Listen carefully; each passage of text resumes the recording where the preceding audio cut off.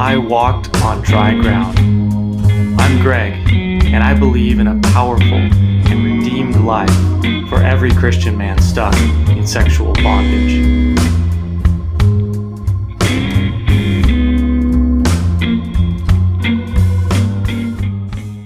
Hi, I'm Greg, and I believe in the hope of a powerful and redeemed life for every Christian man stuck in sexual bondage. Thanks for joining me on my podcast. I walked on dry ground, where I share my journey and my experience walking on the dry ground of recovery that God placed in front of me so that I was able to walk away from addiction into my own version of a new and redeemed life. If this is your first time joining me, thank you for joining me. And if you're not familiar with my podcast, right now we are stepping through the journal that I wrote in the first year of recovery and rediscovering some of the things I learned and thought and suffered through and the victories I had. And right now, we're in the 6th month of my recovery, and this episode is about a week later from the prior episode, where God had such a mighty demonstration of love for my wife and I. And in this entry, I'm exploring how to get back to truth in the midst of a difficult week. All right, cue the blues music, and let's jump in.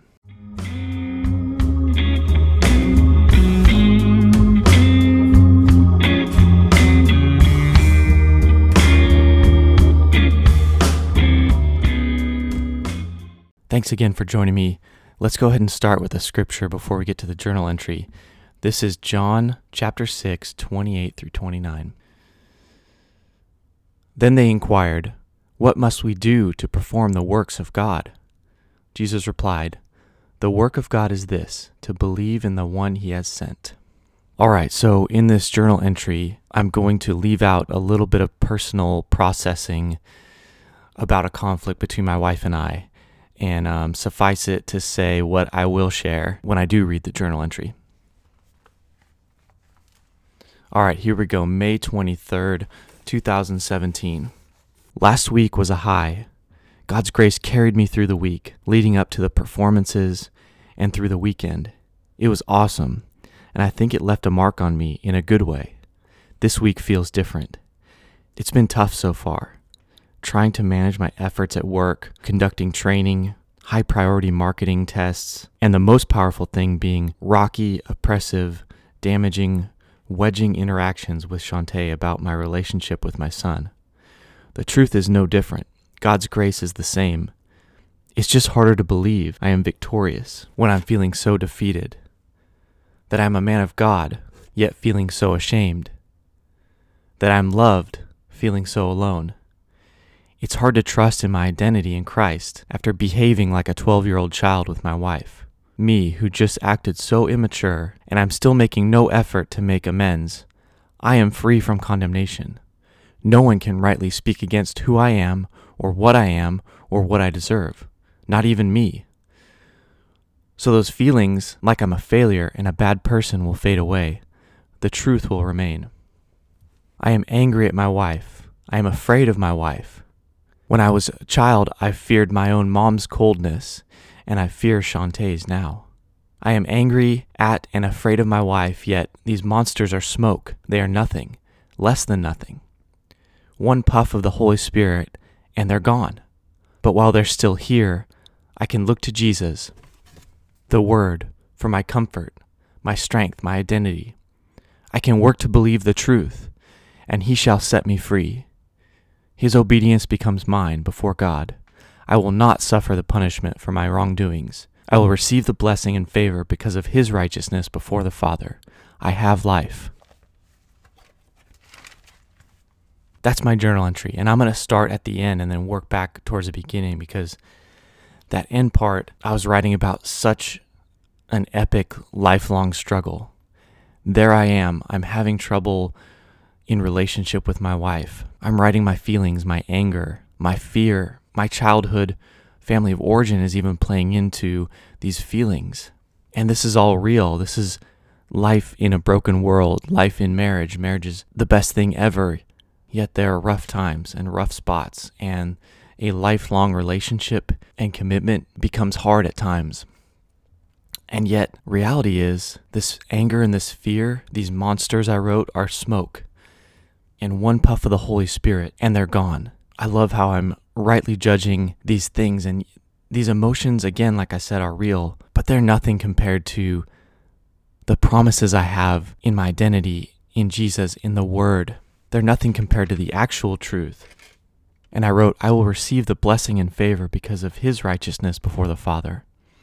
And as I'm reading these words and thinking about the situation, yes, reality is hard in that moment, and eternity is mind-blowingly excellent in that moment as well. I'm thinking about the scriptures that direct us to focus on eternity and eternal things and declare our inheritance as sons of the living God, and how much more glory there is in the eternal life than trouble there is in this life. And all these truths, they're true right this moment as I'm recording this. They're true right in the moment that you're listening to this, and they were true back in the moment I was writing this journal entry in a time of turmoil and uncomfortable emotion. And that's such a beautiful thing that God has given to me, that these truths are constant and never change. They never have and never will.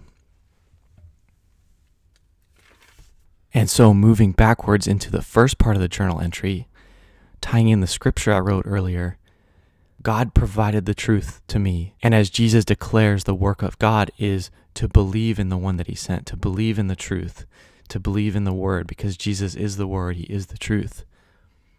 And although I had a high week, the week prior to this journal entry, this week is challenging. It sounds like I was having a challenging time at work through several facets.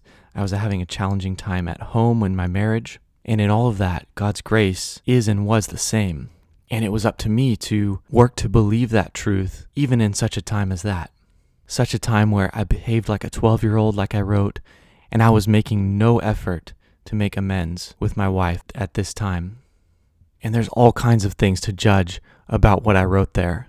I could definitely judge my behavior as a husband, and I could definitely feel condemned until I attempted to make amends. That seems like that would be my natural behavior. I definitely naturally gravitate towards doing things to make myself feel better.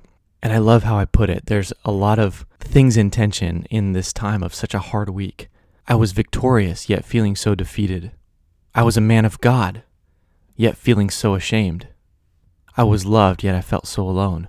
And me writing out all these things and writing out what I wrote next, that is me working to believe in Jesus and His words and the truth.